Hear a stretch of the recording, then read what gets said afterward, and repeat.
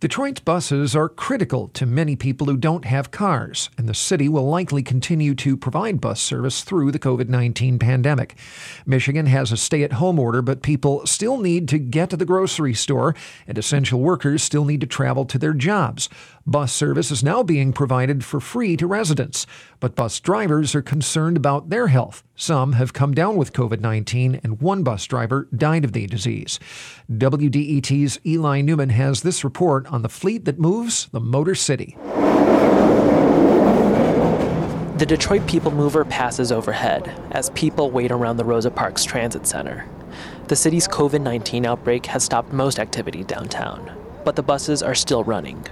Mark Rains is waiting for one. He's been taking the bus a lot these days. I've been on the Ford Street, the Dexter, the Hamilton. I've been on the Grand River. I've been on the Verner since then, the Michigan since then. Rains is glad he can still ride the bus. He says they're a big part of his life. I'm homeless too, so a lot of times I got to go down to a place down here to get food or go to my doctor's appointment because I'm trying to get disabilities. Obviously, people like me, I don't have a ride. Transportation means the world to me. Rains says he's not worried about getting COVID-19. He says he stays away from people and homeless shelters for the most part. You stay in a barbershop long enough, you're going to get your hair cut. So I can't go to that barbershop. It ain't no secret. 100 dope dealers sit out in front of them shelters. Personally, myself, I'd rather sleep out. I'd rather be out here.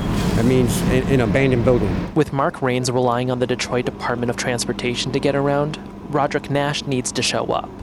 It's been a slow Sunday, but the bus driver is still working. Unfortunately, I have a job, it's in the service industry, and I must serve the citizens of Detroit. There's a small crew wiping down the insides of the buses coming through the Rosa Parks Transit Center. Nash is wearing an N95 respirator mask. He says coronavirus has put his job on the front lines. This is death walking around out here, and nobody's taking it serious, and I think that is unfortunate. Nash later stopped driving for a while and self-quarantined. He has asthma and worries about catching COVID-19. Other bus drivers say they felt the city was not doing enough to protect them from the disease. One morning in mid-March, many employees called in sick and forced the whole city transit system to shut down. Detroit increased its cleaning to resolve the one-day strike. And buses are now free to ride during the outbreak, so passengers won't come close to drivers at the fare box. The city expects to lose $450,000 a week as a result. Glenn Tolbert is the president of the Amalgamated Transit Union, Local 26. We need to be safe not to take it home to our families, not to give it to the public, so we needed the buses clean. Tolbert later tested positive for COVID-19 himself. The Detroit Department of Transportation estimates ridership is down more than 60% from the usual 85,000 riders a day.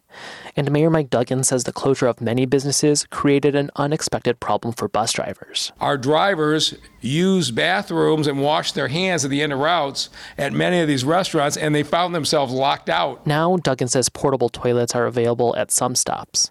And Greektown Casino is letting bus drivers and other essential city workers sleep in its hotel for free, so they can prevent spreading the disease to their families at home. But for one bus driver, some of these changes came too late. Hey, look, listen, man, let me tell you something. Jason Hargrove posted a video on Facebook about a woman he said was openly coughing on the bus he was driving. I feel violated. I feel violated for the folks that was on the bus when this happened. Hargrove died from COVID-19 2 weeks later. In Detroit, I'm Eli Newman, WDET News.